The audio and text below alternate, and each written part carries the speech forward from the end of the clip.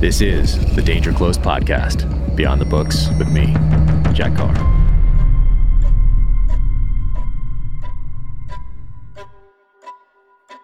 Welcome to the Danger Close podcast, an Ironclad original presented by Navy Federal Credit Union.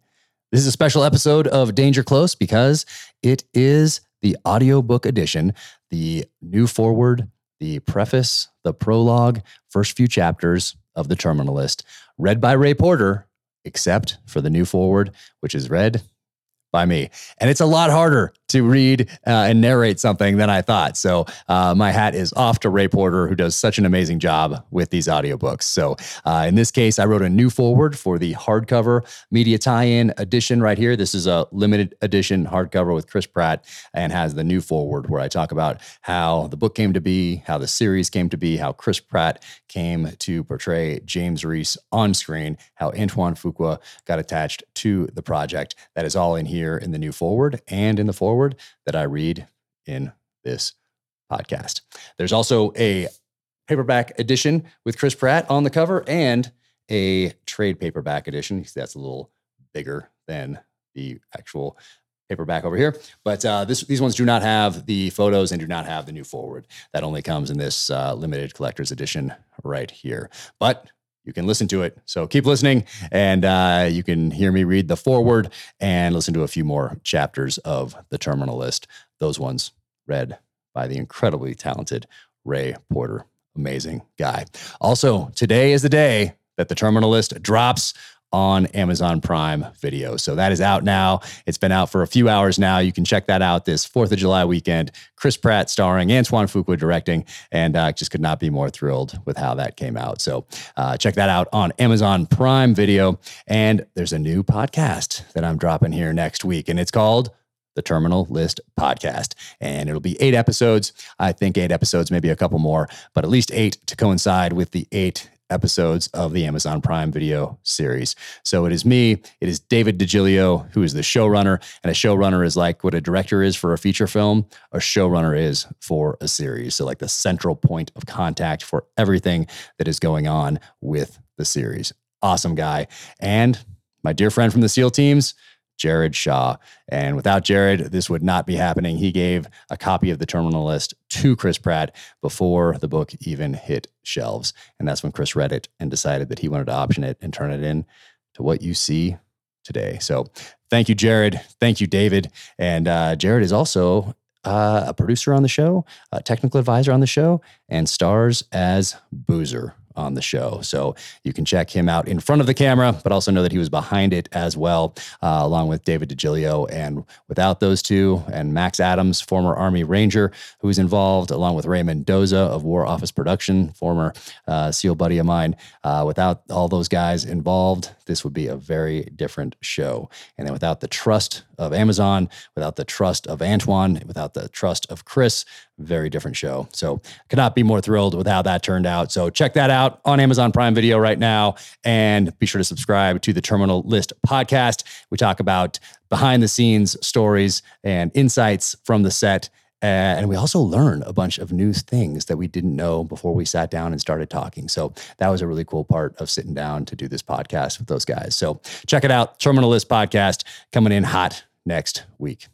So now sit back, relax, and enjoy the new foreword, the preface, the prologue, and first few chapters of The Terminal List.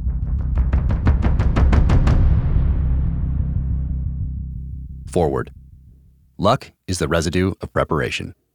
The story behind the Amazon Prime Video series adaptation of The Terminal List. How did you do this? That's a question I get quite often, and one I'm getting more and more as new readers and listeners discover The Terminal List and become part of my protagonist's journey, and in a sense, a part of my journey as well. How did your debut novel, The Terminal List, become an Amazon Prime Video series starring Chris Pratt, directed by Antoine Fuqua? If you are interested in that story, keep listening. The story of the novel you're listening to goes back to my earliest days, with parents who made reading a natural part of my life. My mother was, and is to this day, a librarian, so I grew up surrounded by books and developed a love for reading. My paternal grandfather was a Marine Corsair pilot, killed in the Pacific in World War II. I grew up with photos of him and his squadron, his medals, his wings, and his issued escape and evasion maps. My dad and I watched Black Sheep Squadron on television, which was our connection to him and the greatest generation through the medium of popular culture. I was determined to one day serve my country in uniform. Around that same time, I found out about Navy SEALs. There was not much written back in the early 80s about the SEAL teams. You had to dig and put in the effort in the days before the internet. For me, that meant trips to the library with my mom, learning how to research. It was there in the stacks that I began my study of warfare, specifically special operations, irregular warfare, and terrorism. The 1970s and 1980s were a proving ground for international terrorism on the world stage. With the 1970 Dawson Field hijackings, the 1972 Olympics Munich massacre, the 1976 raid on Entebbe, Desert One, and Princess Gate in 1980, the 1983 U.S. Embassy bombing in Beirut, followed months later by the bombing of the Marine barracks and the subsequent U.S. Embassy bombing in Kuwait, William Buckley's 1984 abduction in Beirut, TWA Flight 847, the Achille Laurel hijacking, the Italy airport attacks in 1985, and Pan Am 103 in 1988, among others. All these events during a formative time in my youth as I read and digested every book, magazine article, or newspaper clipping connected to terrorism, warfare, counterterrorism, insurgencies, and counterinsurgencies, and special operations, established a foundation that I continue to build upon today. It was during this phase of my life that I began to read the novels on my parents' shelves. Authors in the mid-'80s, writing in the thriller genre, often created protagonists with backgrounds in Vietnam, as Navy SEALs, Army Special Forces soldiers, Marine snipers, or CIA paramilitary officers. As someone who aspired to one day join those elite ranks, I naturally gravitated to books by Tom Clancy, David Morrell, Nelson DeMille, J.C. Pollock, Frederick Forsyth, Ken Follett, Robert Ludlum, John le Carré, Louis L'Amour, Mark Olden, Stephen Hunter, and A.J. Quinnell. I was also introduced to Joseph Campbell's The Hero with 1,000 Faces. There was magic in the pages of those books, magic I wanted to create for readers in the future. My calling was clear. My path was set. After my time in the military, I would write thrillers. Fast forward to my last years in the SEAL teams. I had returned from my final Iraq deployment as a task unit commander in Basra. As lieutenant commander, it would be the last time I'd be connected to the troops at the tactical level. It had been a solid run, working my way from an enlisted SEAL sniper to troop commander while the country was at war, with deployments to Afghanistan, Iraq, the southern Philippines, and a few other hotspots around the globe. It was time for a new chapter, and there was no doubt in my mind as to what I was going to do next. It was time to write. Perhaps not so coincidentally, readers first encounter my protagonist, Navy SEAL Lieutenant Commander and Sniper James Reese, on his final deployment as a troop commander. As I prepared to exit the military, I was assigned to BUDS, Basic Underwater Demolition SEAL Training, the Naval Special Warfare Command where candidates test themselves in the 3 phases of selection, which includes the infamous Hell Week. It came to my attention that a solid operator named Jared Shaw, who was working as a first phase instructor, had decided to get out of the military. I ran into him on the Grinder, an asphalt area in the middle of the compound where PT, or physical training, had been a SEAL proving ground for decades. I asked him to drop by my office when he had a moment. Soon we were discussing his future plans. I offered my assistance and ended up introducing him to a couple people in the private sector who worked in a field he was interested in exploring. Then I forgot all about that conversation. Years later, it would prove to be life-changing. I started work on the terminal list as I dropped my papers to exit the Navy and started checking off all the boxes one needs to check in order to get out of the giant bureaucracy that is the military. Medical, dental, gear turn-in, secret program readouts, and mandatory transition classes that drove me to the brink of insanity. I wanted to write, so between these classes and appointments, that is exactly what I did. I began by typing out close to 10 one-page executive summaries as plot ideas for my debut thriller. I printed them and spread them out on a table. It was immediately clear to me that The Terminal List, a story of revenge without constraint, would introduce the world to James Reese.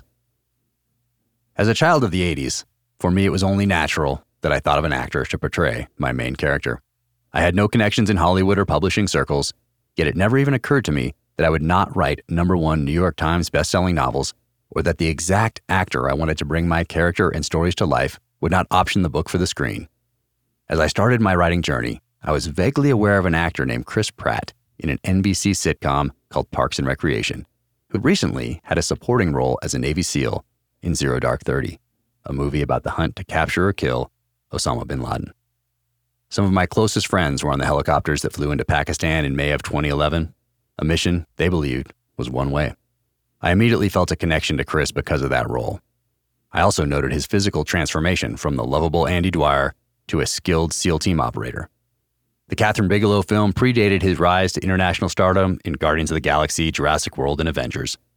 As I typed away on the terminal list in the small office of our Coronado, California home, I saw Chris Pratt as an actor with incredible potential. I had no idea what was on the horizon for him as he began his rise to A-list prominence, but I knew he would bring James Reese to life. He was likable on and off screen, and he appeared to be a genuinely kind person. This would be important because I would need an audience to connect with and like, perhaps even forgive, James Reese. What I was creating on the page was exceptionally brutal. Having decided on the actor to play Reese, for me it only made sense to pick the exact director I wanted to direct, what Justin Charters would later call an incredibly vivid, emotional, action-packed tapestry of carnage and death. There was never even a question. Antoine Fuqua. I first became aware of Antoine through The Replacement Killers, which hit screens soon after I checked into my first SEAL team. He later directed Training Day, the film for which Denzel Washington won the Academy Award for Best Actor. I was deployed when it debuted in October of 2001 and would see it upon my return to the United States. It remains a powerhouse of a film to this day. In 2003, Tears of the Sun introduced Antoine to Navy SEALs, and the experience with them on set would directly impact my life more than a decade later. I was just finishing officer candidate school when it premiered, and I rushed to the theater to see it. Antoine would go on to direct Shooter, Olympus Has Fallen, and The Equalizer, which hit theaters as I was writing the terminal list. Only later would I learn that Antoine is much more than a director. He's a creator and visionary, and paying him the highest compliment I possibly can, he's a genuinely good person. It is an honor to call him a friend. As I continued to work on my debut novel from 10 p.m. to 3 a.m. at the desk off our bedroom, the only time it was quiet in a home with my wife, 3 children, and our dog, I had decided that Chris Pratt would portray James Reese and Antoine Fuqua would direct. Never once did it occur to me that this would not happen. I had heard that getting a novel published was impossible, and that making the vaunted New York Times list at all, let alone at the #1 position, was reserved for authors with last names like King, Clancy, Grisham, Silva, Child, and Patterson. I was told that getting a film project off the ground was reserved for the smallest percentage of authors, and that the odds of all this happening were almost zero. Good. I have never paid much attention to the odds. I had heard the same things said about making it through Buds, which typically has an 80% attrition rate. The amount of time I dedicated to worrying about not making it through Buds can be reduced to this one sentence. I'll be in the 20% that make it. The challenge was part of the allure. As I wrote the terminal list, I had no social media presence or website. I was not worried about finding an agent. I had no idea I needed one. And I was not worried about signing a contract with a publisher. All that mattered was the story. When I was a few months into writing, I looked at the acknowledgments sections of the top-selling thriller novels on my shelves and noted that both Vince Flynn and Brad Thor thanked a woman named Emily Bessler, who had her own imprint at Simon & Schuster under Atria Books called Emily Bessler Books. It was settled. Emily Bessler would be my editor and publisher. I had it all figured out. Emily Bessler would publish my novel and sign me for multiple future thrillers. Chris Pratt would star in the film adaptation, and Antoine Fuqua would direct. None of them knew this yet.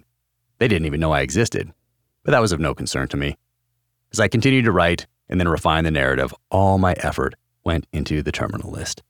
I was not worried about agents, publishers, websites, social media accounts, book sales, or movie rights. I knew all that would come, but only if I wrote the best thriller I possibly could. As Jocko Willink taught me years earlier, prioritize and execute. The terminal list was the priority. As I continued to write, my friend and Coronado real estate mogul Scott Grimes told a Naval Academy classmate of his that I was writing a novel. This particular classmate and I had crossed paths in the SEAL teams. Johnny Sanchez was out of the Navy and working in finance. He knew me mostly by reputation, which is one's currency in the world of special operations. He called immediately and offered to put me in touch with an author named Brad Thor, whom he had met at a fundraiser and assisted with SEAL-specific information in his novels. Brad was kind enough to schedule a call. That call would change my life and result in cracking open the door to an office in the Simon & Schuster building in New York. That office belonged to Emily Bessler.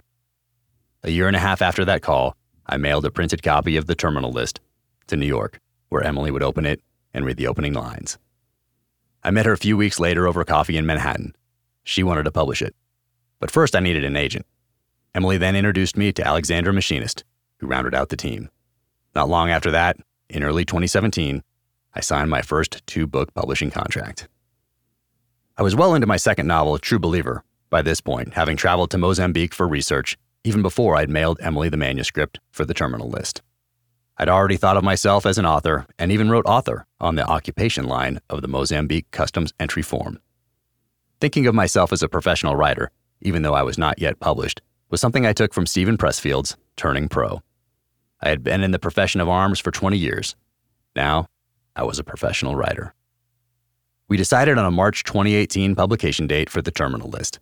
Galleys, or advanced readers' editions of the book, which typically go to reviewers in advance of publication, and to other authors for blurbs, came out in early fall of 2017. I was at Thunder Ranch Shooting School, training with Clint and Heidi Smith in November of that year, when I got a call from my friend, David Bowles, an attorney who had been a general counsel for a company in the outdoor industry. He knew that I had a book coming out and somehow made the connection to a mutual old friend, Jared Shaw. He reconnected us, and Jared called while I was on the range. I had not talked to him since our days at Bud's 5 years prior. He first asked if I remembered him, which I did. Then he asked if I remembered our conversation, which I did not. He went on to tell me that he had always wanted to thank me for sitting down with him as he was getting out of the teams, talking through that transition, and for introducing him to people in the private sector. He said that no one else had taken the time to do that, and it had meant a lot to him. I told him that it was my pleasure, and that I always wanted to help good people, whether they were staying in or getting out.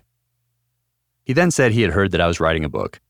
I let him know it was finished and would hit shelves in March, but that if he was interested, I could send him a galley copy, something I had discovered existed only a couple weeks earlier. He said he wanted to read it, but that he would like to give a copy to a friend, if that were possible. I said no problem and asked his friend's name. I'll never forget where I was standing when he responded, Chris Pratt. I would later find out that Chris and Joel Edgerton had come down to Bud's while Jared was an instructor to do some research into their SEAL characters for Zero Dark 30. They ran the obstacle course and observed training. Jared was part of the cadre that escorted them around the compound that day. Jared was wearing a hat. I'll leave out what was on it, but the significance of that hat was that Chris asked about it, which sparked a conversation that turned into a lasting friendship.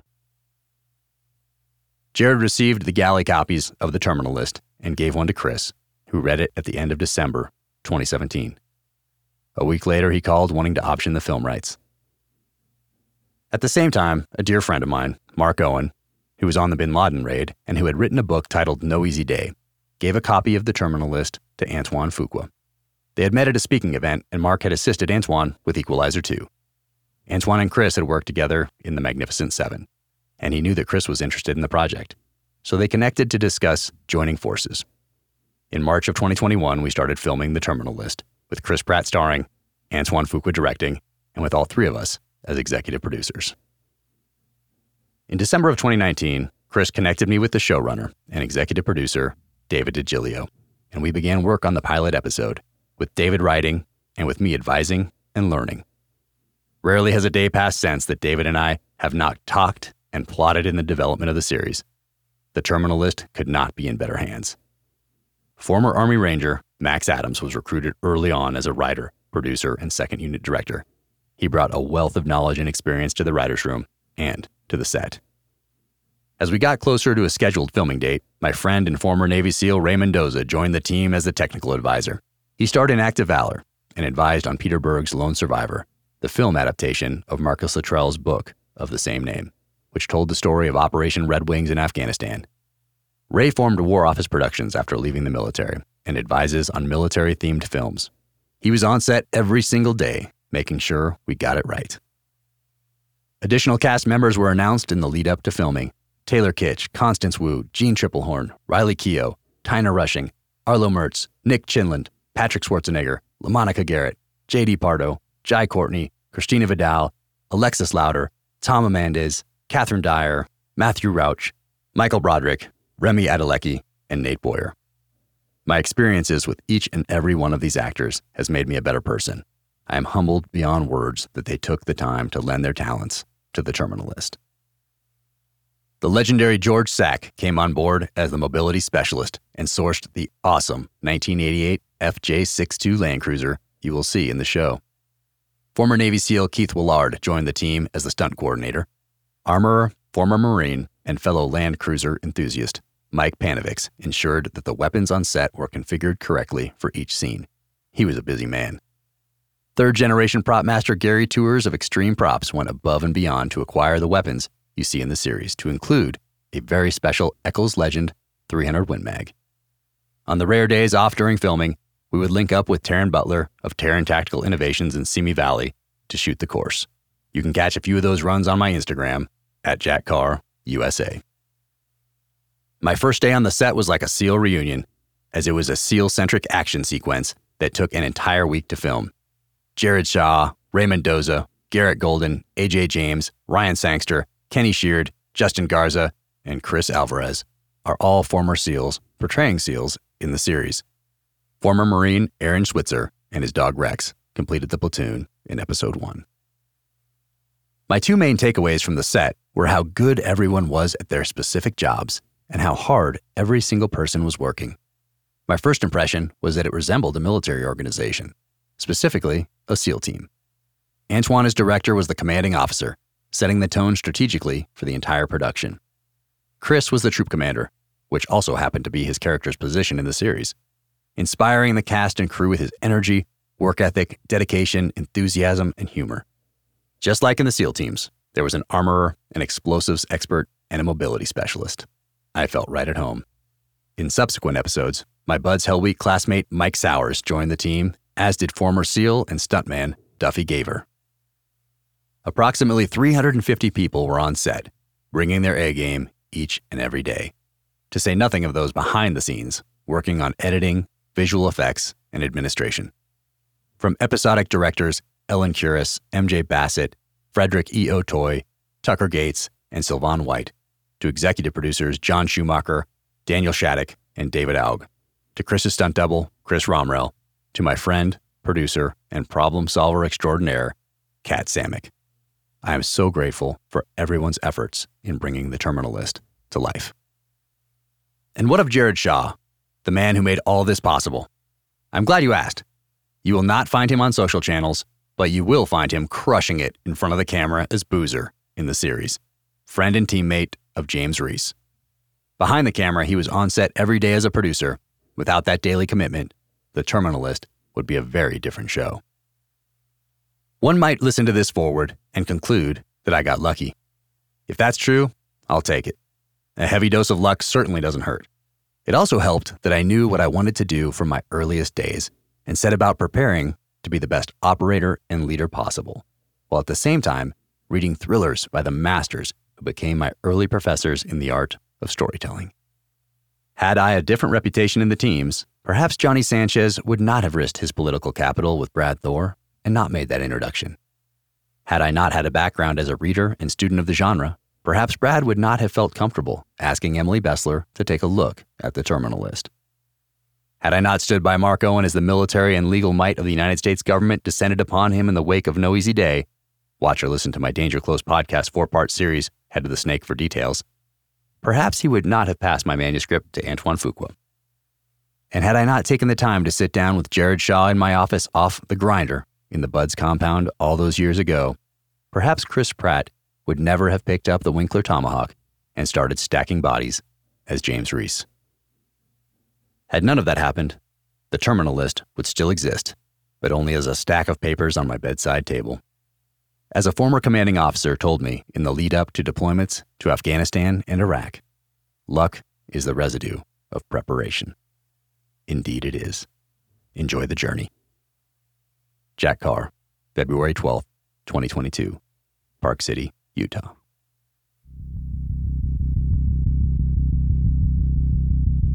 For the soldiers, sailors, airmen, and Marines who didn't make it back. And for our children who are not yet old enough to read this. There's a man going round taking names. Author unknown. Preface. This is a novel of revenge. The terminal list explores what could happen when an apex predator, a warrior at the top of his game, is thrown into a situation from which there is no return. It is about what could happen when societal norms, laws, regulations, morals, and ethics give way for a man of extraordinary capability, hardened by war, and set on a course of reckoning. A man who is, for all practical purposes, already dead. Due to the sensitive nature of the security clearances I held while in the military as a Navy SEAL, I am required to submit any written material intended for public release, including works of fiction, to the Department of Defense.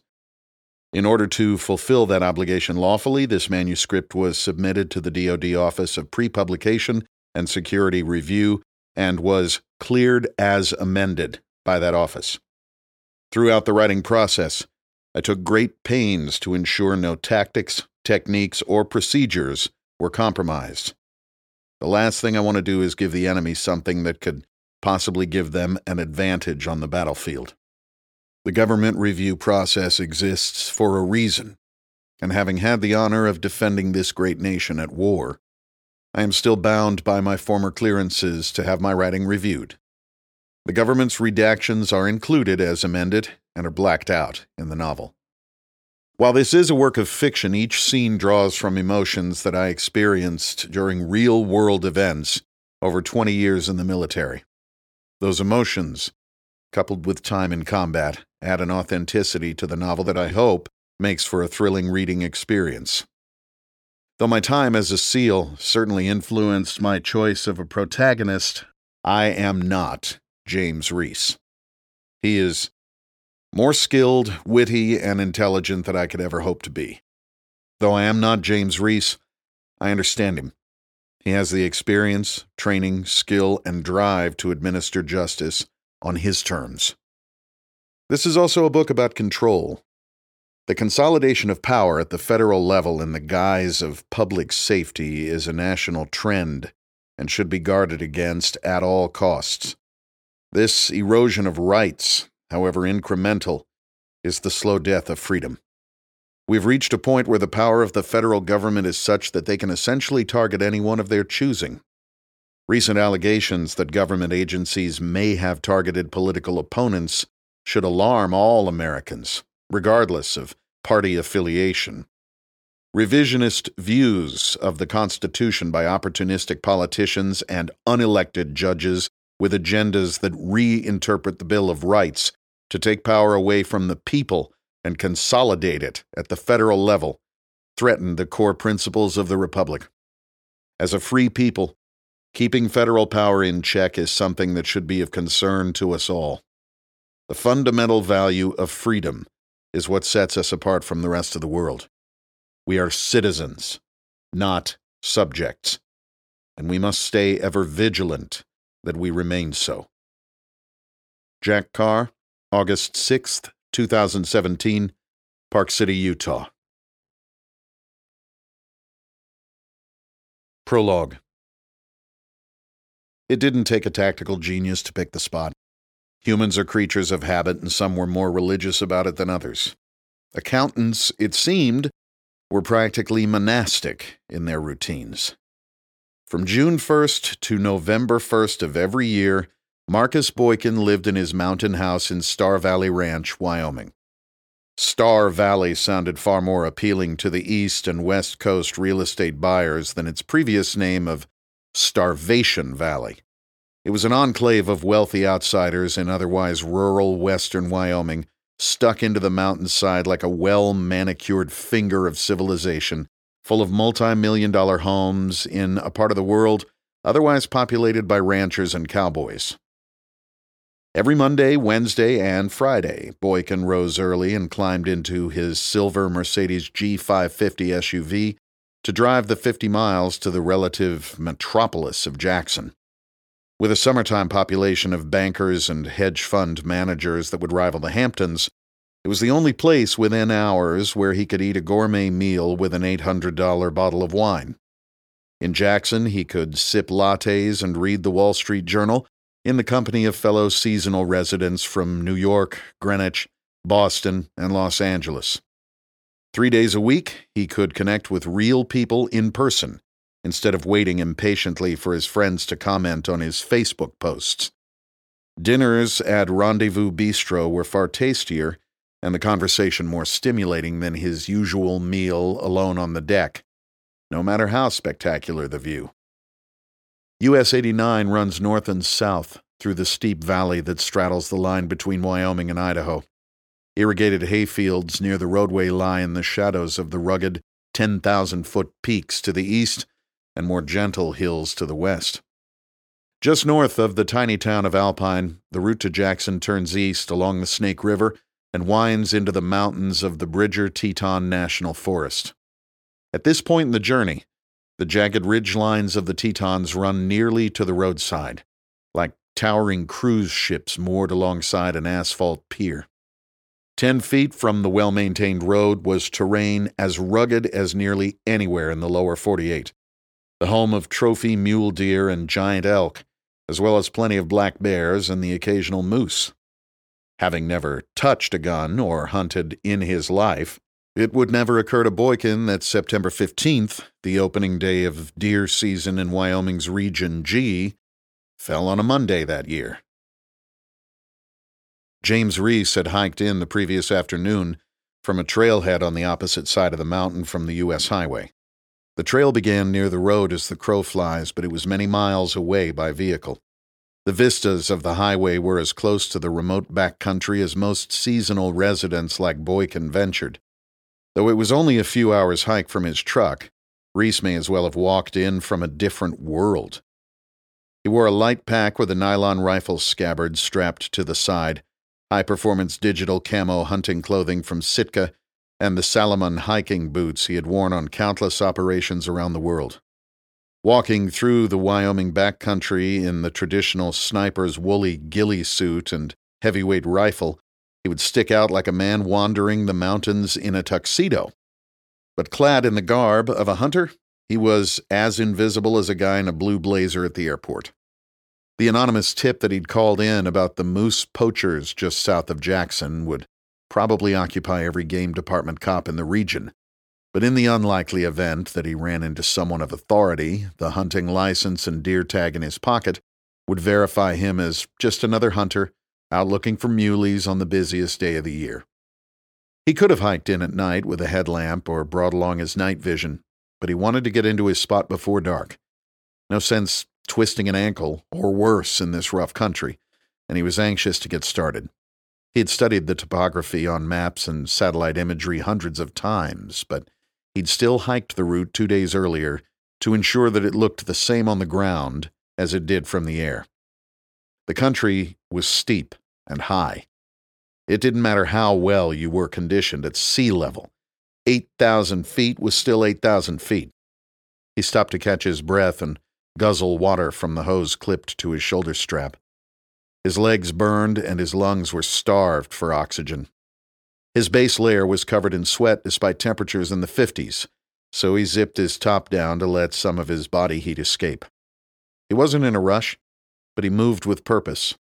It certainly wasn't the first time he had pushed himself up a mountain to a target. His perch was just as he'd left it, a small, U-shaped slot eroded into the mountainside that could only be accessed from the front. There was very little chance of a hunter or game warden wandering up on his six while he was in position, and he'd have a clear view of anyone approaching from the front long before they reached his hide site. The spot overlooked a saddle of highway that ran between two steep hills. His position was near the top of the second hill if you were driving toward Jackson. Like a cave without a roof, the spot would protect him from the prying eyes of hunters glassing for deer the afternoon before the season opened, and would keep him out of the wind as the temperature dropped into the low 30s overnight. He pulled his rifle out of the scabbard and laid his pack down just short of the mouth of the slot, so his muzzle would not be visible from below. The rifle was an Eccles Legend, built by a master in Utah, whose handmade rifles sold for several months of his Navy salary. It was a gift from his father after his first post-9/11 deployment, and was one of his most prized possessions. He had planned to hunt more after he retired and entered the private sector. The rifle was chambered in .300 Winchester Magnum, and despite weighing far less than the sniper rifles he'd used overseas, was even more accurate. Instead of a traditional hunting scope, he had installed a Nightforce NXS 2.5 to 10 by 32 millimeter, the same glass he used at work. The pack supported the rifle's fore-end, and a small beanbag steadied the butt. Lying prone with the front and back of the rifle supported, he was able to hold the rifle as steady as any bench rest. As cars and trucks crested the hill to his west, he would dry fire at the driver's position of the windshield to get the timing right. The vacationers and local residents traveling this mountain road in the fall afternoon had no idea that they were in the crosshairs of one of the nation's deadliest warriors. Satisfied that his position was solid and that he'd have the right angle on the target, he retreated to the back of his mountain cubby and fired up his backpacking stove to heat water for his freeze-dried dinner. When the sun dropped below the skyline and the temperature fell by double digits, he crawled into his sleeping bag. He thought about his little girl, all blonde curls, tears welling up in her brave blue eyes as she saw Daddy off on his last deployment. 6 months away, and he would be home for good. Promise. He could still see her face pressed up against the airport glass for one last look as he boarded the plane. The hardest parts of a deployment were the first couple of weeks, when you'd just left home, and the last couple when you started anticipating your return. That it was his last trip overseas made the light at the end of the tunnel brighter. Finally, the end of the train, deploy, train treadmill he and his SEAL brothers had been on for well over a decade. Curled up in his sleeping bag underneath a light show of stars that a city dweller couldn't comprehend, he slept sounder than he had in weeks. No waking up to realize that the nightmare was real. No reaching across the bed for a wife who wasn't there. No hearing the soft cries of a daughter who would never again crawl into his bed for protection from the boogeyman. He was already awake, staring at Orion, when his watch chirped at 0500. A swig from his water bottle and an energy bar would be his breakfast. He got into position behind his rifle and waited patiently for the sun to rise. Marcus Boykin was an early riser, as was nearly everyone in the financial sector. You were either up and at the table in his line of work, or you were asleep and on the menu. He looked at the weather forecast on his iPhone before slipping on a pair of designer jeans and some tan Italian loafers. He wore a Patagonia fleece over his pink Lacoste polo and put on a Yankees cap to hide his bald spot from the 20-something waitress he was currently trying to bed. To him, she wasn't Sarah with the degree in environmental engineering working to save up for her master's. She was the waitress. He'd been unsuccessful in getting into her pants so far, but she was broke and he was rich. One night, sooner or later, she'd get drunk and slip up, and he'd be there to take advantage. Living this far out was part of the challenge, though he knew that to better his chances, he might have to get a condo in town at some point to help seal the deal. He grabbed his keys from the marble kitchen counter and pressed the remote start. It was freezing, and Boykin wanted the SUV nice and toasty with the heater running and the seats warmed by the time he made his to-go coffee and headed out. He opened his giant oak front door and took out his phone to tweet a photo of the orange glow of sunrise making its way over the mountain before he lost Wi-Fi coverage. The cell service was crap until you got to Jackson. He didn't really care about the view. In his mind, the sun would do the same thing tomorrow, but it would make his friends on both coasts jealous, a thought that he relished. As he climbed into the SUV and headed down the mountain road to US 89, his mind turned to thoughts of what he'd say to the waitress when he saw her. Combat is sensory overload, total chaos, especially if you're in command. The noise is deafening, both from the incoming and outgoing fire. while the overpressure of muzzle blasts and explosions rock your body down to its DNA. Men are yelling, not out of fear or panic, but to communicate above the roar.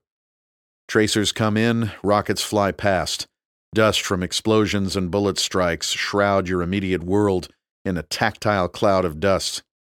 Radio traffic in your ears adds to the storm and demands a conscious response, which means one's actions in the moment must be subconscious.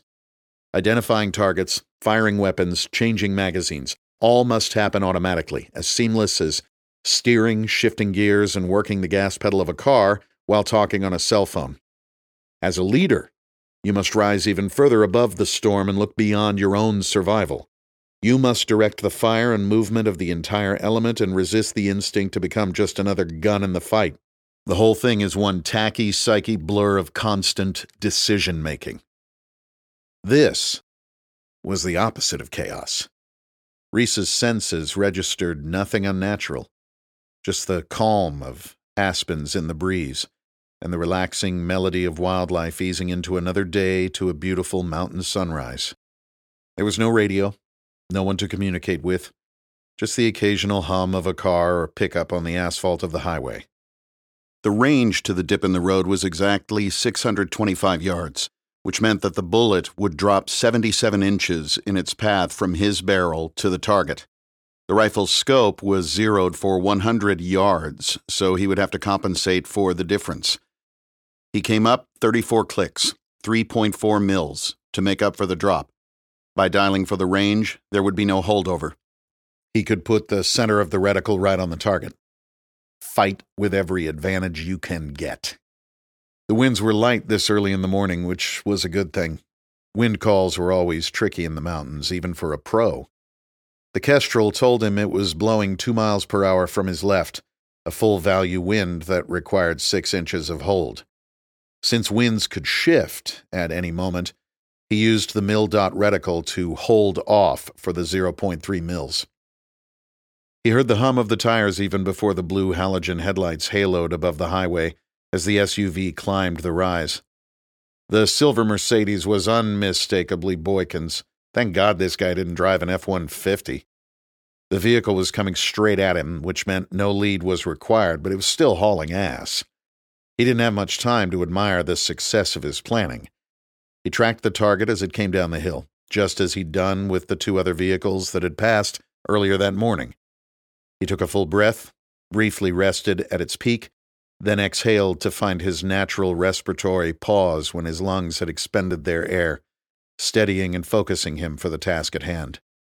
Doing so caused the movement of the scope's reticle to slow from an orbit to a small tremor. Even with a solid rest, it was never as steady as in the movies. The Mercedes hit the flat spot and appeared to stop for a second as he lost the perspective of its forward progress. He couldn't see the driver, not at this range and certainly not in this light.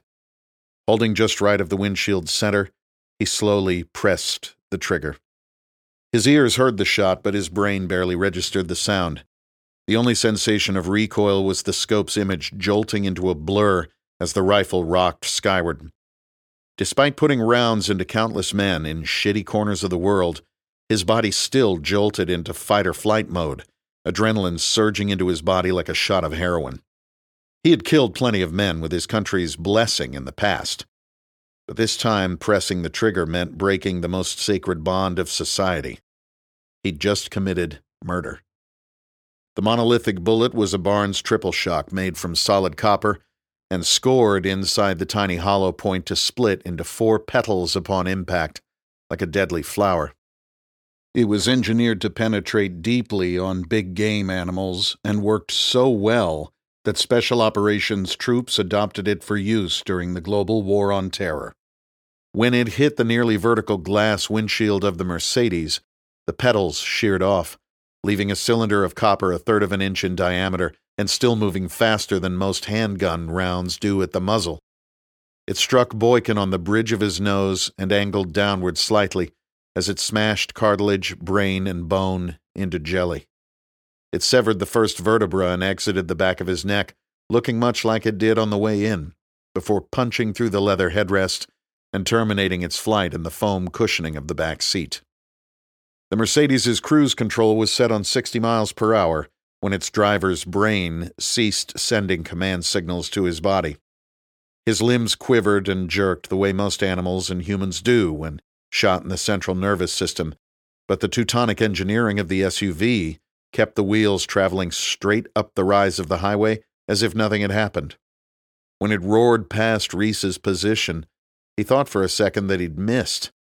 As the vehicle crested the rise, having accelerated to make up for the steep grade, Boykin's lifeless body shifted forward in his restraint and caused the wheel to turn sharply to the left. The forward momentum, downward slope, and the SUV's high center of gravity created a snowball effect and caused the Mercedes to roll forward on its right front wheel, cartwheeling off the pavement and into the steep shoulder. The sound of rubber and steel meeting asphalt and rock were deafeningly loud, but only one man could hear it. Reese smiled for the first time in many months as he pulled a Ziploc bag from a pocket inside his jacket. Out of the bag came a folded-up crayon drawing with a list of names written on the back. With a tiny stub of a pencil, he crossed the first name off the list and returned it to its home against his chest. Part 1. The Ambush. Chapter 1. 3 months earlier, Khost Province, Afghanistan, 0200 local time. Not one of the guys on the ground had liked this mission. Now, moving to within a click of their target, they had pushed that distraction from their minds and were solely focused on the deadly challenge before them. Glancing at the GPS attached to the stock of his rifle and scanning the terrain ahead, Lieutenant Commander James Reese called a quick perimeter. Snipers were already moving up to the high ground as team leaders joined Reese for a last, quick update before the final push to the objective. Even with all the technology at their disposal, things could go wrong in a heartbeat. Their enemy was cunning and highly adaptive. After 16 years at war, the Afghans saying, "The Americans have all the watches, but we have all the time," rang a bit more true than it had in the early days. "What do you think, Reese?" asked a huge beast of a man, looking like a creature from another world with his AOR-1 patterned camouflage, body armor, and Ops Corps half-shell helmet with NODs firmly in place. Reese looked at his most seasoned troop chief. The light green glow of the NODs illuminated through the beard on the other man's face, a slight smile that could not be mistaken for anything other than the confident look of a professional special operations soldier. "It's just over that rise," Reese replied. "Predator shows nothing moving, no sentries, nothing." His troop chief nodded. "All right, guys," he said to the other 4 men in the circle. "Let's do it." They rose with resolve and moved with the poise of men who were comfortable in chaos, moving up the rocky ridge line to get their teams in place before approaching the target to make entry. "This is too easy. You are thinking too much again. It's just another mission. Then why this feeling? Maybe it's just the headaches." The headaches had plagued Reese for the past several months, finally prompting a visit to Balboa Naval Medical Center before this deployment for a series of tests. Still no word back from the docs. Maybe it's nothing, but maybe it's something. Reese had learned a long time ago that if something didn't look right, then it probably wasn't. That judgment had kept him and his men alive on many a deployment. Everything had lined up a little too easily for this target. The intel, the offset infill, the current state of the objective area. And why the pressure from higher authority to go after this target? When was the last time a flag-level command injected itself into a tactical planning process? Something wasn't adding up. Maybe everything's fine. Maybe it's the headaches. Maybe it's a bit of paranoia. Maybe I am getting too old for this. Focus, Reese. This wasn't the first time that they had approached a target they suspected was a possible ambush. At one point in the war, when intel had pointed to the high possibility of an ambush, corroborated by multiple sources, both human and technical, Reese would have knocked on the door with a thermobaric AT-4 or a few 105mm rounds from an AC-130 gunship. This was the first time that actual tactics had been dictated from higher, from men who would not be on the ground. Focus on the mission, Reese. One more check with the Tactical Operations Center, a forward-based command, also called the TOC, and a look at the Predator feed. Nothing. Another check with the sniper teams. Nothing moving. Reese glanced up at the military crest of the hill in front of him. Through his NODs, he could see the assault teams set and ready to move. He couldn't see the snipers, which gave him cause for a thoughtful smile. Best in the business. Reese keyed his radio and opened his mouth to give the order to move. Then it all went black. The explosion knocked Reese back 10 yards and ripped his helmet from his head as the entire military crest of the hill in front of him erupted in a concussion of violence and death. Teammates, friends, husbands, and fathers who 1 moment earlier had represented the best special operations force the world had ever known were gone in less than a second. Reese never realized that he was momentarily knocked unconscious. The pain in his head brought him back into the fight before the dust began to settle and the reverberations from the explosion had drifted from the hills. The professional in him immediately ensured he still had his weapon. Check. Next was a mental rundown of his body. Everything appeared to still be in the same place and working. They knew. How? Later, Reese. Always improve your fighting position. His eyes darted around, looking in vain for his helmet and communications headset, eyes adjusting to the dark, hands moving in a frantic search until finally coming across it in the dirt. Yes. Wait, too heavy to be my helmet. That's because it's not your helmet, it's someone else's, and the head is still in it. Even in the darkness, it was clear to Reese that he was staring into the face of his longtime friend and teammate, the big man with the huge beard and confident smile, and that his head was no longer attached to his body. Reese couldn't stop the tears from welling in his eyes, but quickly brushed them aside. Focus. No time to mourn. Exploit all technical and tactical advantages. Check. Reese unsnapped the chin strap, letting his friend's head fall to the ground, and quickly put the helmet on his own head. Miraculously, the NODs still worked. His radio operator was face down 20 yards away. Reese could tell from the contorted position of his body that he was dead. Moving quickly to his side, Reese turned him over, checked for breathing and a pulse, knowing that the shrapnel sticking through his right eye and out the side of his head had killed him instantly. Removing his radio man's helmet, Reese ripped off the embedder radio and headset to reestablish communications with the supporting aircraft and his TOC. Nothing moved on the hillside. It was as if the sword of death had swept over the entire force. Reese heard footsteps behind him and spun, weapon up, off-safe, infrared laser activated, searching for threats.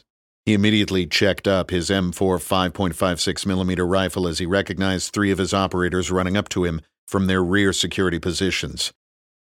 The temptation to run up the hillside was a strong one, but another thought was at the forefront of all their minds. Win the fight. His rear security found new positions without saying a word, forming a tight perimeter around their leader. Reese shut the carnage and death of the ambush from his mind. It was time to act. Spooky 4-7, this is Spartan 01, said Reese into his radio while looking at the griddled reference graphic attached to his arm. Request fire mission on building D3, 105S, level it. Worn in a similar fashion as a quarterback's wrist coach, the GRG was instead an aerial image of the target area that allowed him to coordinate and maneuver forces who all used the same graphic. Good copy, 01, 6 mics out. The AC-130 gunship had been loitering 10 minutes away so as not to give away the coming assault in the still Afghan night. Break. Razor 2-4, Razor 2-4, request QRF and medevac on my position, Echo 3. Stay off the hillsides. We have multiple personnel wounded from buried IEDs. One never mentioned the dead in a radio transmission. Roger 01, headed in for a hot extract on grid Echo 3, 10 mics out. The QRF birds were 2 CH-47 helos packed with 15 Rangers each. Mako, Reese said into the headset. Anything on that pred feed? Nothing 01, nothing moving on target. Copy. Reese turned his attention to his 4 remaining operators. Who do we have? He asked. Hey, sir, it's Boozer. I have Jonesy and Mike with me. What the fuck happened? Ambush. They knew we were coming. Bastards. We have an airstrike about 5 minutes out and QRF en route. Sir, we fucking told them this was an ambush. What the fuck? Sure as hell didn't expect this, though. Anyone alive? Not sure. Let's go find out. Roger, sir. But take it easy. There could be hundreds of IEDs or mines set up and buried up here. Jonesy, you and Mike stay here to bring in those birds. Boozer and I are going to go check for survivors. Boozer, stay about 15 yards behind me. Step only where I step. We will work our way up there slowly. Toc says nothing is moving on the other side of that hill, but stay alert. Got it, Reese. Let's go. The pair moved together up the hillside, though mountainside was a more apt term. Rocky and steep at altitude and weighed down by 40 pounds of body armor and gear makes for slow going, especially when moving through a suspected minefield. Spooky, we are moving up from GRG Echo 3 to Echo 8. Anything on the north side of the hill is fair game. Roger 01, still nothing moving. Strange. Good copy. Reese and Boozer inched up the hill, the smell of cordite, blood, dust, and death heavy in the air. Movement to the left. B, I have movement. Don't rush up. Continue to follow me. Reese whispered into his radio. Boozer responded by keying his mic twice, signifying good copy. Reese moved in the direction of the movement and what he now identified as moaning. Donnie Mitchell, one of the youngest members of Reese's team, lay dying among the rocks of eastern Afghanistan, his body missing from the waist down. He reached for Reese. Did we get them, sir? Donnie said weakly. I've still got my rifle. Yeah, you do, buddy. Yeah, you do. Airstrike is coming in now. We'll get them. Reese sat down next to Donnie and moved to cradle his head in his arms. As the first of the 105s began to hit the compound, Reese caught the hint of a smile on Donnie's lips as he drifted off to Valhalla. Reese looked up, watching Boozer slowly work his way among the boulder-strewn hillside. Behind Boozer, Reese first heard, then saw the blacked-out 47s begin their descent into the valley, where Jonesy and Mike now guided them in. We will pound the hell out of that compound with air and then move in with the Rangers to conduct battle damage assessment and sensitive site exploitation. It was then that the gravity of what had just happened began to sink in. I've lost my team. It is my responsibility. Reese's eyes began to mist over for the second time that night. He had no idea how bad things were about to get. Chapter 2. Bagram Air Base, Bagram, Afghanistan. Reese awoke on his back, his vision blurry, blinking to clear his eyes and soften the pounding in his head.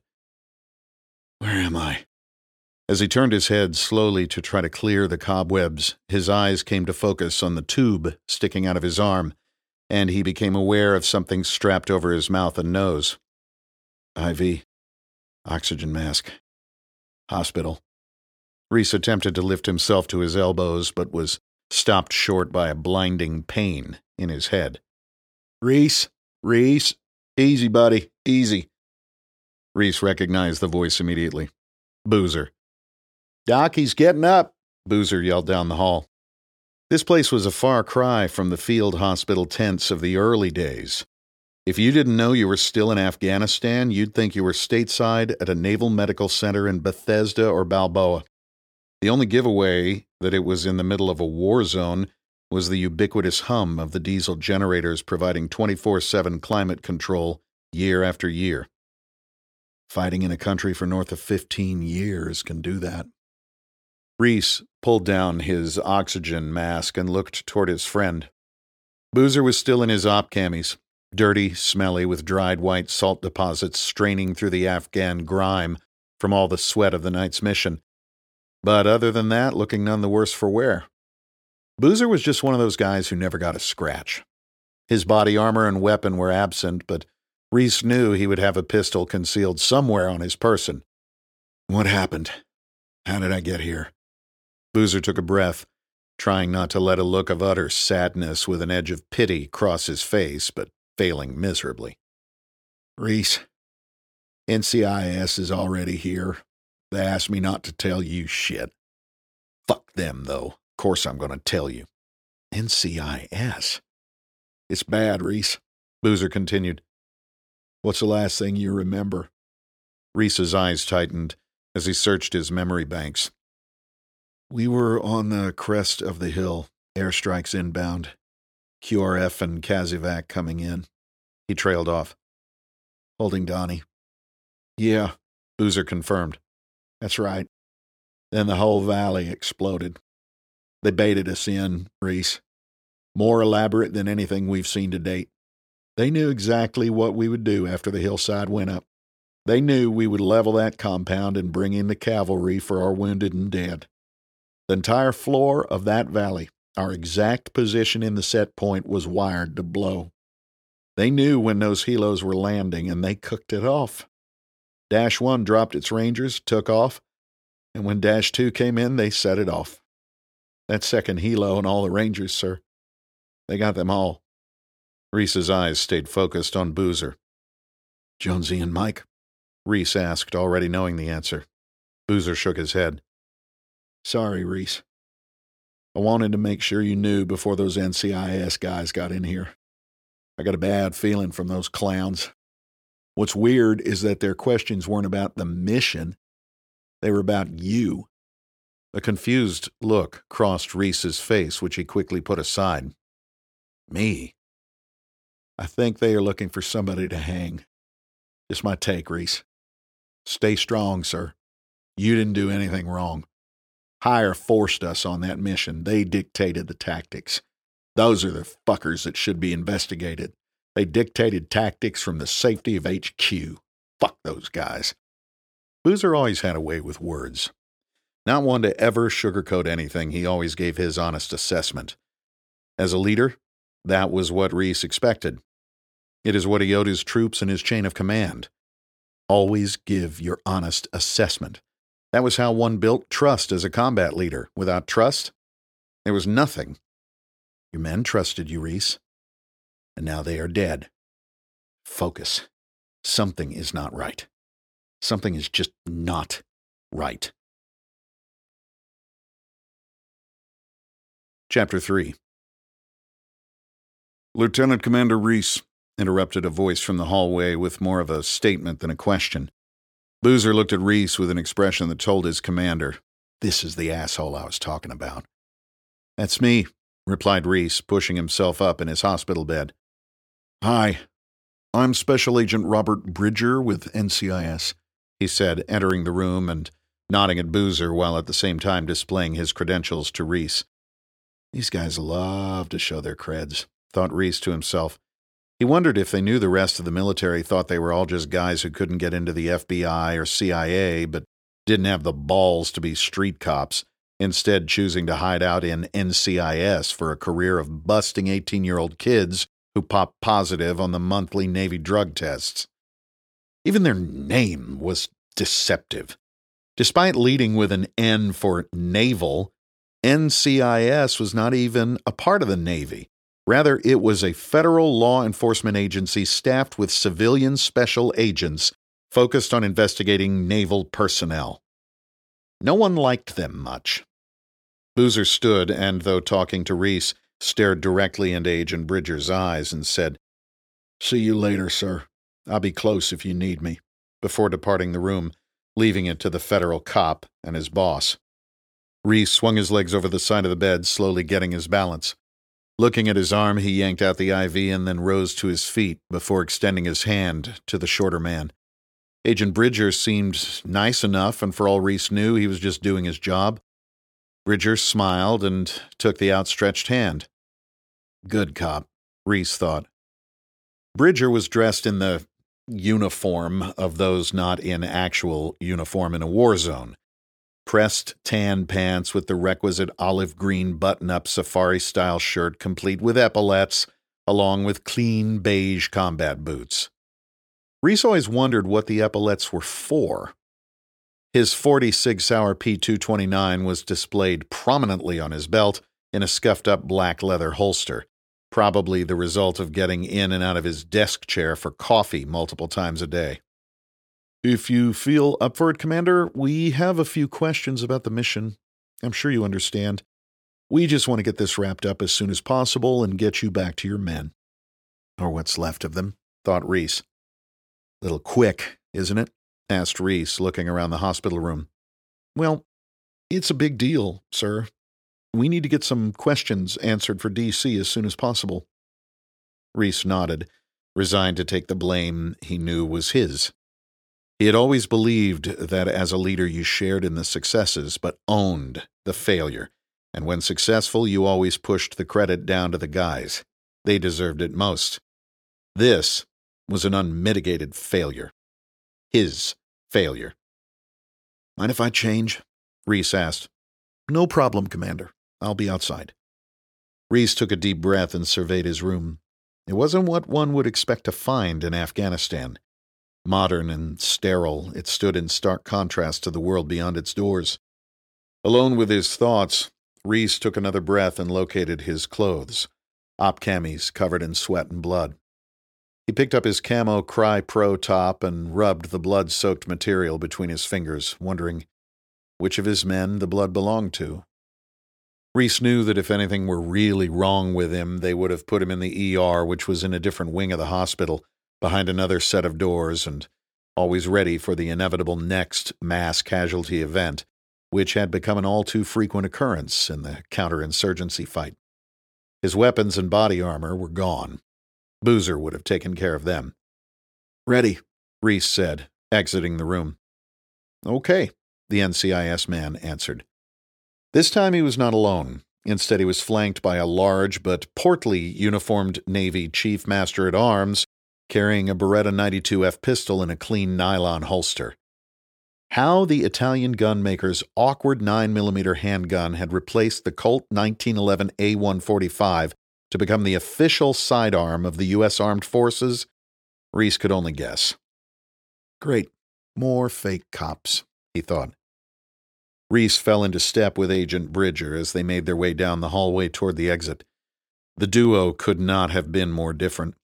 Bridger stood about 5 inches shorter than Reese's 6 feet. His clean cargo pants and offset shirt were not stained by sweat, dirt, dust, grime, and blood like Reese's. His clean-shaven, pale face was a stark contrast to the taller man's stubble poking through the tough, tanned skin of someone who had spent most of his life beyond the confines of an office. Reese and his entourage pushed through the 2 sets of double doors, separating the medical world from the Afghan dust, which, no matter how much gravel the U.S. military continued to lay down, got into everything. Emerging into the blazing sun, Reese squinted his eyes and shielded them with his hand, realizing he hadn't had time to glance at his watch and, for some reason, thought it was still night. Reese almost stumbled, as a headache worse than any to date almost crippled him. Almost before he could react, it was gone again. What were these things? As Reese's eyes adjusted to the light, Bridger motioned to a parked side-by-side quad, a military-looking version of a golf cart. Bridger climbed into the driver's seat while Reese took the front passenger side. Their silent master-at-arms security got in the back, and they moved off toward what Reese assumed would be the base NCIS office. They blended in with the normal buzz of daily activity at Bagram Air Base. Soldiers moving to vehicles, getting ready for a mounted patrol with their Afghan partner force, airmen switching shifts at the airfield, a line of military and civilian contractors forming at the chow hall. Just another Wednesday afternoon in a war zone. As they cruised down Disney Drive, Reese couldn't help but shake his head at the officers who had to return salutes about every 5 paces as they passed junior soldiers. Even in a combat zone, some brass felt it was important to maintain this piece of military decorum. It made him appreciate the sterile uniform he wore. No rank, which meant he didn't need to return 50 salutes on his way to the PX or gym. Bridger slowed the vehicle and pulled up in front of a structure left over from the time the Russians invaded Afghanistan in 1979. The outside was chipped with bullet holes. Whether from the Russian occupation or the current conflict, it was impossible to tell. Funny. To Reese, it looked like the old Russian brig. Fitting. Bridger left the Navy chief outside and led the way into the building and down a hallway lined with offices. each with a similarly dressed agent typing away, sifting through papers or mumbling on the phone. Reese took it all in, noting which way the doors opened, which offices had windows, which agents were armed, until Bridger stopped at the last door at the end of the hallway. "Please wait here, sir," he said before slipping inside. Reese was left alone, assuming he was probably being watched by a small video camera surveying the hall. He looked at the BOLO, or Be on the Lookout, printouts on the wall. Most were former Afghan workers who did the jobs too lowly for Americans, namely emptying the porta-potties that baked day after day in the heat of the Afghan summer. Reese had always thought they were some of the best sources of intel for the insurgency, having paced out every corner of the base multiple times to ensure correct schematics for incoming mortars and rockets. The door opened again, and Agent Bridger nodded at Reese to come inside. It wasn't a big room, though Reese noticed immediately that there were no windows and no other points of entry. Seated at a rectangular folding table was a man who didn't offer his hand, but introduced himself as Special Agent Dan Stubbs while holding out his badge and ID card. Bad cop. Reese took a seat across from Agent Stubbs while Bridger joined the man who was quite obviously his superior. Stubbs made a show of organizing some papers before sliding his thin reading glasses down the bridge of his nose to address the SEAL he had summoned in an obvious power play. It was much darker in this room than in the hall or adjoining offices. Reese's eyes adjusted once again while casually continuing to scan the room. A large stack of papers sat in front of Agent Stubbs, and a microcassette recorder lay next to that. A video camera was set up in one corner on a tripod, but appeared to not be recording. Agent Stubbs was one of those guys who could be 40 or 60. His hair was buzzed, so it was hard to tell its exact color.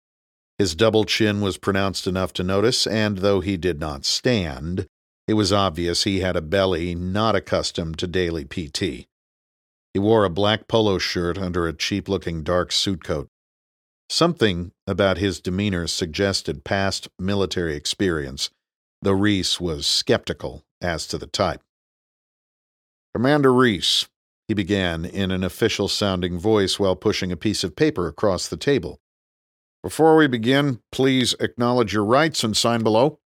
Reese knew better than to ever sign anything for a federal agent without an attorney present. He also knew that his men were dead and that it was his responsibility. He signed the paper and pushed it back across. "We are not video recording this interview, Commander." First lie, thought Reese as he nodded in acknowledgement. Reese knew that the inoperable video camera in the corner was a prop, as was the micro-cassette recorder on the table. The entire interview was being audio and video recorded by a microphone and camera hidden somewhere in the room. The prop camera was to put the subject psychologically at ease, while the micro-cassette recorder would be used at certain times to go off the record, a provision that, of course, did not exist. "I am going to start this recorder for my notes, if you don't mind," continued the fat man. Reese nodded again, more to acknowledge the theatrics of the scenario than to specifically give his consent for the record. Stubbs made a show of starting the recorder and placing it back on the table. "This is Special Agent Daniel Stubbs of the Naval Criminal Investigative Service. Time," looking at his off-brand analog watch, 12:56 p.m., Wednesday, June 14th, 2017. I am here with Special Agent Robert Bridger to interview Lieutenant Commander James Reese, Troop Commander, SEAL Team 7, concerning mission number 644, Odin's Sword. Commander Reese, take us through the events surrounding Odin's Sword." Reese started from the receipt of mission and went through the planning process. It had been a TST, or time-sensitive target, meaning it was a fleeting opportunity that needed to be acted upon immediately. The intelligence had come from a single source, which would normally disqualify it from consideration until it was more fully developed.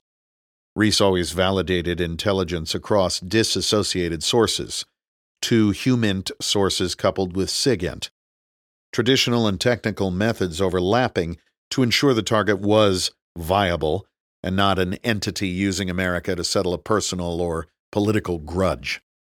When Reese had pushed back to his next echelon command, he had been told in no uncertain terms that this was national-level intelligence, which was code for he was not authorized to know where it came from. Reese was cleared for top-secret, sensitive, compartmented information, which meant he could be read into special access programs on a need-to-know basis. Taking your men into battle was definitely need-to-know in Reese's book. Reese's troop had been operating out of an outstation in Khost, bordering Pakistan's federally administrated tribal areas near the town of Miram Shah, a hotbed of insurgent activity as well as a safe haven for terrorists and their enablers. Ever since the high-profile killing of Osama bin Laden in Pakistan, cross-border operations were a rarity, and the enemy knew it. Setting up in Khost, developing an indigenous intelligence network, working with host nation partner forces, and kinetically hitting the rat lines that moved people, weapons, and drugs between Afghanistan and Pakistan were the order of the day on this deployment. That is why the alarm bells started ringing when the TST came down the pike. No one knew that area as well as Reese and his team. They had been working it for the past 5 months. None of their human networks or technical intelligence pointed to a Taliban compound in their area of operations. The Taliban were too smart for that. Their senior people could live and direct operations with impunity from the Pakistan side of the border. Something was off. Reese didn't mention his call to Lieutenant Colonel Duke Bray, the Army Special Forces commander of the Special Operations Task Force, of which Reese's unit was a part. Duke Bray was a Special Forces legend and the best soldier one could ever hope to meet. He had been one of the first into Afghanistan after September 11, 2001, part of 5th Group's famed Triple Nickel, riding horses in support of the Northern Alliance offensive that retook Kabul in days rather than the months predicted by the talking heads at home. He had crossed paths with Reese many times over the years, and both men had the utmost respect for one another. Over their private, secure video teleconference, Reese could be as blunt as he wanted with the man he considered both a friend and a mentor. "What the fuck, sir?" Reese had asked when he knew both were behind closed doors and in front of their computers. "I know, Reese. This is shit. I've never seen this, well, not in a long time. I told CJSOTF to fuck off and that we were not doing it. What's crazy is that it wasn't their intel people pushing it. It's national-level intel, and you know what that means." Reese knew that meant CIA, and it meant strategic-level intelligence, not the tactical kind they developed on the ground. This had to be important to come down so quickly from that high up. "Reese, I called in a couple favors at Langley to see if I could get some color on this. Nobody's heard of it. How does the target package look to you?" "It looks great. That's why I'm questioning it. I've never seen anything this thorough from that high up. And we've never even heard of this targeted individual, but there is sure a lot of intel to back up that he's a serious player with connections to Pakistani ISI," Reese said, referring to Pakistan's intelligence service. "What did Stevens have to say?" Reese asked, referring to the colonel commanding the CJSOTF one level above Bray. "You know Stevens. He's a good enough officer, wants to do the right thing, but he's a career guy. He said he had the personal guarantee from Tampa that this was a high-priority mission that has to go tonight." Tampa was the headquarters of both Central Command, in charge of U.S. military operations in the Middle East, and the Special Operations Command, which has the lead on all special operations worldwide. "Wonder who guaranteed them?" Reese wondered aloud. "I don't like it, Reese." Bray continued, shaking his head. "Wish I was down there with you, Commander. But I'll make sure you have all assets of the task force at your disposal tonight. Your op will be the only game in town." "Thanks, sir. A dedicated AC-130 and a Pred with Hellfires would be nice." "My staff already has them dedicated to your mission." "Good copy, sir." "We better get to work. Thanks for the support. Godspeed, Commander." To Reese's surprise, Agent Stubbs did not dig into any of the oddities of where the intelligence originated. It was almost as if that were not even an issue. Interesting. As hard as it was, Reese recounted the events once on the ground. The offset infiltration, the reports of nothing moving on target, the explosions, the death. When he was finished, Stubbs's first question was not even about the mission. Instead, he removed a paper from the stack in front of him and pushed it across the table to Reese. "Is this from your email, Commander?" he asked. Reese made no attempt to disguise the anger in his eyes as he looked back up at Agent Stubbs and then over to a nervous-looking Agent Bridger. "Maybe a better question is, what the fuck are you doing reading my personal emails?" "I will ask it again, Commander. Is this from your email?" One of the first rules in an interrogation is to always know the answer to the questions before you even ask, and this was most definitely not an interview. It was an interrogation. "This is private email correspondence between me and my wife." "Not only with your wife, Commander, but with members of academic institutions about ongoing military operations in Afghanistan." Reese almost couldn't control his eye roll. "You mean Dr. Anna Scott at Naval Postgraduate School and Dr. David Elliott at Johns Hopkins? Subject matter experts in insurgencies and international relations?" "What did you mean by this highlighted sentence here?" Stubbs asked, ignoring Reese's questions and pointing to a section of the printed email now in front of Reese. "It says, 'I question whether the tactical goals even support our national strategic vision.'" It means exactly what it says. "And how about this one here?" Agent Stubbs asked again. "Well, let me read it for you. You wrote to Anna Scott on April 9th, and I quote, 'I couldn't launch a mission today to apprehend a jaywalker with the same amount and quality of intelligence with which we invaded Iraq.' End quote." "Well, Stibbs," Reese began, intentionally mispronouncing his interrogator's name. "Anna Scott is a dear friend and one of the world's leading authorities on insurgencies and counterinsurgencies. She spent much of her life in the field immersed in the complexities of revolution, unlike those actually dictating policy." Stubbs's hand reached for the microcassette recorder and pressed the stop button. Reese knew immediately what was coming. "Commander Reese, off the record, what is your relationship with Dr. Scott?" "Unbelievable." "Strictly professional, Stibbs. You should know that from reading all my personal emails." "I see." Pressing record on the recorder again. "And how do you explain actively promoting assassinations as an active-duty naval officer?" "What are you talking about?" Reese asked incredulously.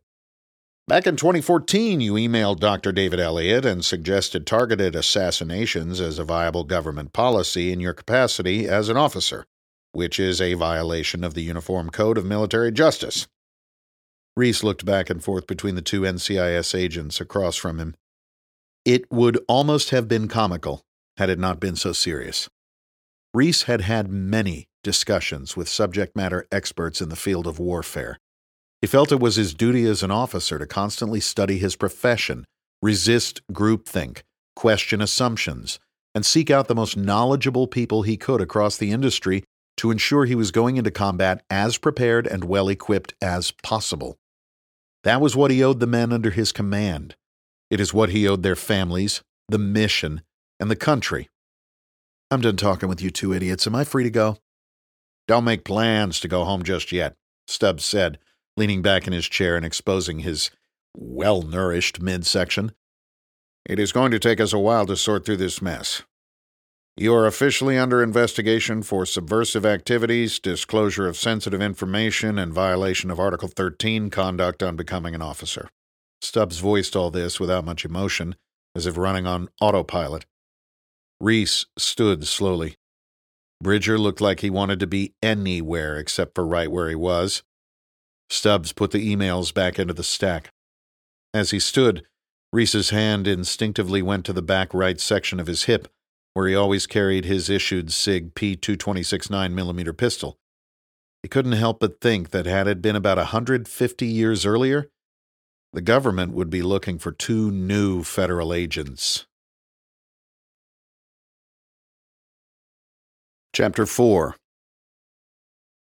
Dr. Peter O'Halloran exuded the confidence of a man at the top of his profession. In the weeks following September 11th, 2001, Dr. O'Halloran turned the reins of his highly successful spine surgery center over to his team of surgeons and joined the Army to do what he felt was his duty. As one of the best spine surgeons in the country, Peter had performed procedures on everyone from professional athletes at the height of their careers to aging politicians looking for a reprieve from constant nerve pain. He knew that men would be gravely wounded in this fight, and he wanted to put his ample skills to work to keep those men alive. A waiver was quickly granted to bypass the age restrictions, and, much to the dismay of his wife and children, Dr. Peter O'Halloran soon found himself Lieutenant Colonel O'Halloran of the U.S. Army Reserve, spending more time in uniform in Iraq and Afghanistan than in his spine clinic in La Jolla, California. It had only been 2 days since the ambush and subsequent interrogation, but physically, Reese was ready to leave the hospital. He had been asked to stop in and see Dr. O'Halloran before he left for good, and upon his discharge, the nurse in charge of the shift walked him to the surgeon's office. O'Halloran greeted Reese warmly and invited him to sit. The doctor swiveled his chair to face a desktop computer and selected a file before rotating the screen so that Reese would have a better view of it. He then pulled up an image on the screen that was clearly a brain scan. It immediately reminded Reese of the black and white forward-looking infrared FIR imagery they used on the battlefield, with its glowing white highlights showing three-dimensional relief on a black background. The doctor used his mouse to put a cursor over a white blob on the image. 2 of your men came in here wounded. We fought as hard as we could to save them, but their injuries were just too severe. As part of our initial assessment, we did scans to determine the extent of their brain trauma, and besides a significant amount of shrapnel, we found this. This is the CT scan we took of Petty Officer Morales' brain. You see this? He pointed to a white blob on the screen. This is an abnormal mass that is not consistent with a traumatic injury.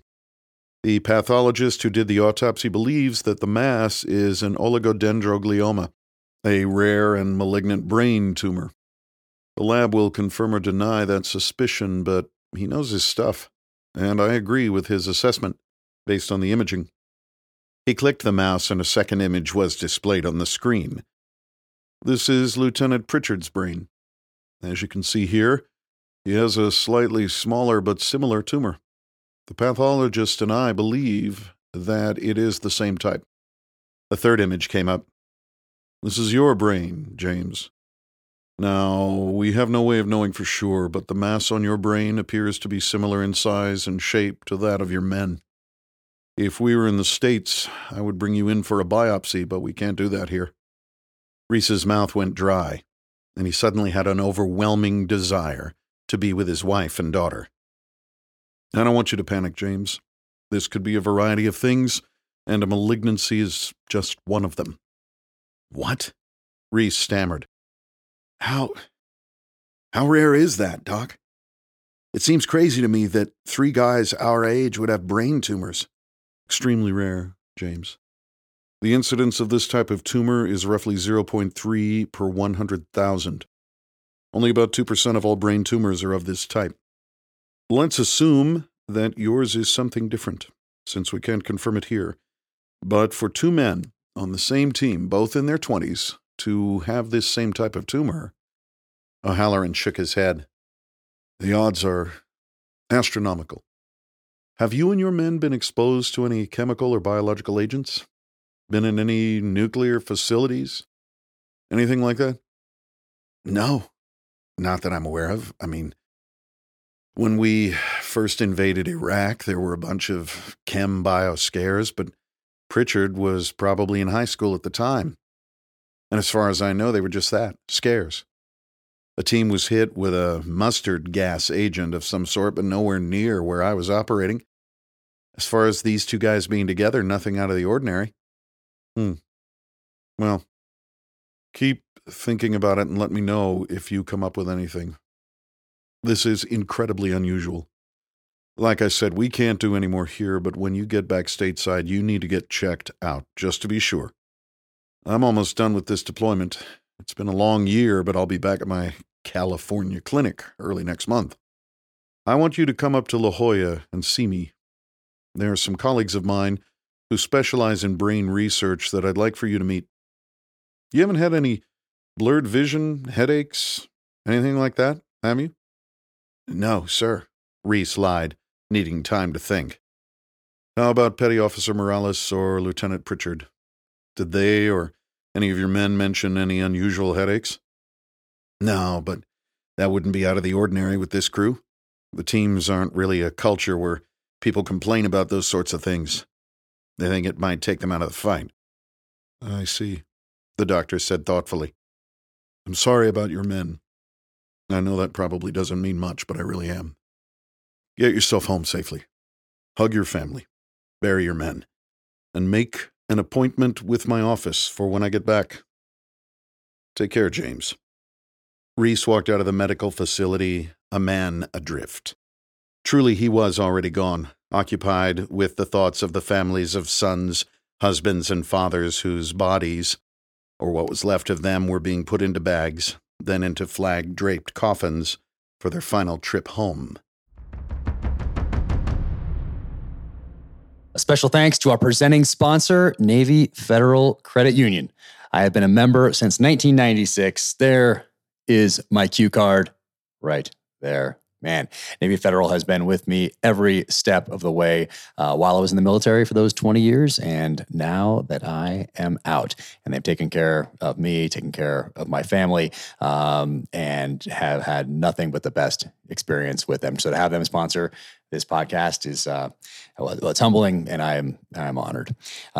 Becoming a member at Navy Federal Credit Union lets you experience more, from everyday commutes to your next big vacation. The flagship credit card earns you 3 times the points on travel, so you can get rewarded for wherever you're headed next. Plus, this premium travel card has a low annual fee of $49 and 2 times the points on all purchases outside of travel, meaning the rewards don't have to end even when the vacation does. Speaking of rewards, you can get a Navy Federal auto loan and reward yourself with a new car. Applying is easy. You can do it on their mobile app, online, or by phone, and it's so fast, you can get a decision in seconds.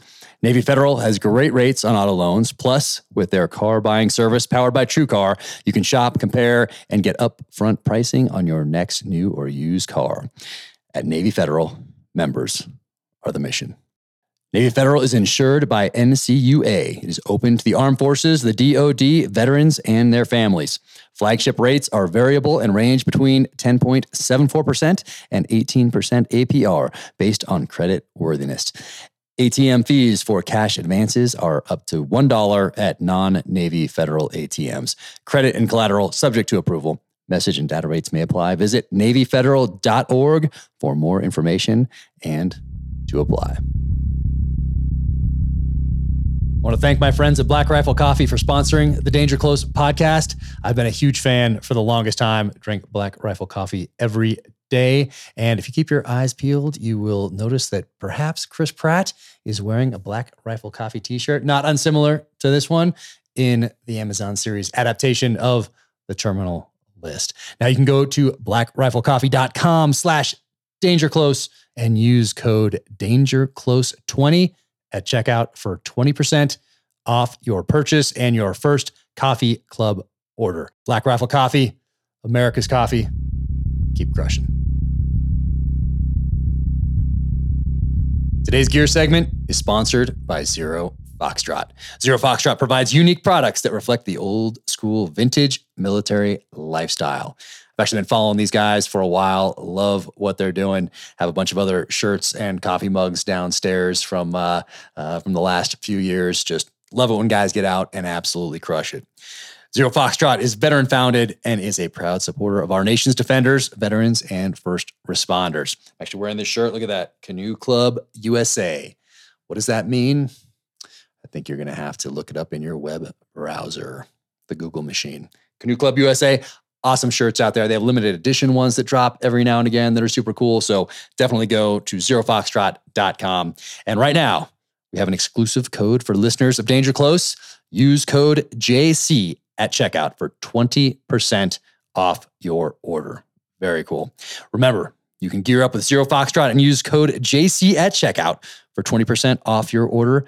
Just go to zerofoxtrot.com/JC and remember to use code JC for 20% off at checkout, or just click the link in the description.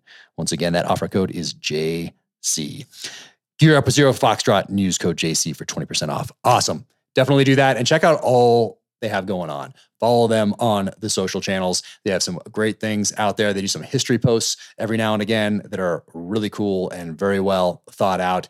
Definitely check out zerofoxtrot.com for all the stuff. They have Zippo lighters in there. They have these mugs right here.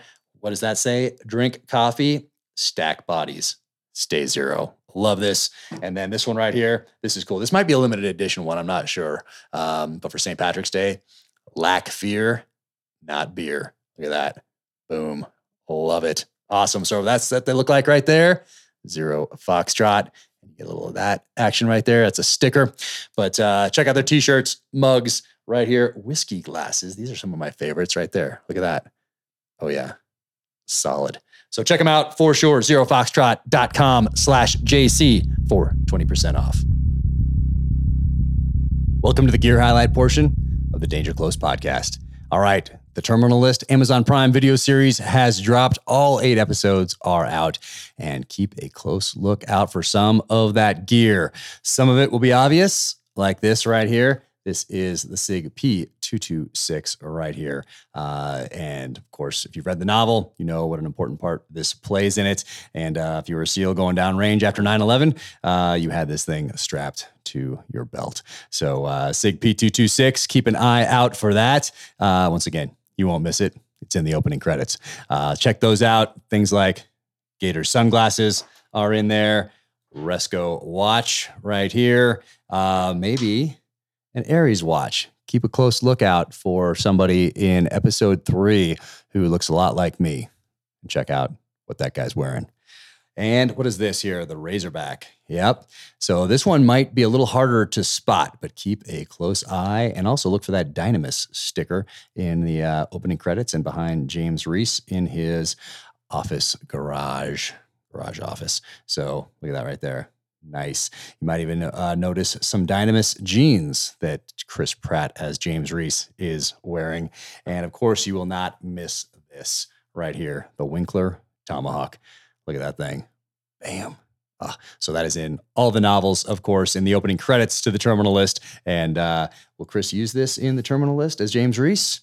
I think you know the answer if you're listening to this podcast. So there it is right there. Of course, Black Rifle Coffee is in there as well. And there just might be a Josh Hall surfboard in there. Might be some Sorinex weights, maybe even some knock-on archery. But keep an eye out for those little things, those stickers, maybe a Fort Knox safe, a few other things in there and that have a connection either to me personally or a direct link to the stories. So enjoy, once again, the Amazon Prime video adaptation of The Terminal List, starring Chris Pratt, directed by Antoine Fuqua, is out now. Check that out on Amazon Prime Video. And pick up The Terminal List right here in hardcover with Chris Pratt on it. That's a special collector's edition with a new foreword that I wrote that talks about how the book came to be, how the series came to be, and there's a series of pictures from the set in there as well. Thank you for tuning in to the Danger Close podcast, an Ironclad original presented by Navy Federal Credit Union. Don't forget to get your hardcover limited edition of The Terminal List with Chris Pratt on the cover. Includes that foreword that you just listened to on this podcast, has exclusive photos from the set in here as well. Go check out the Amazon Prime series. 8 parts are all available now. And be sure to subscribe to the Terminal List podcast, which is coming in hot next week. Have a great weekend. Thank you so much for everything. Take care out there. Be safe. Stay strong. Keep fighting.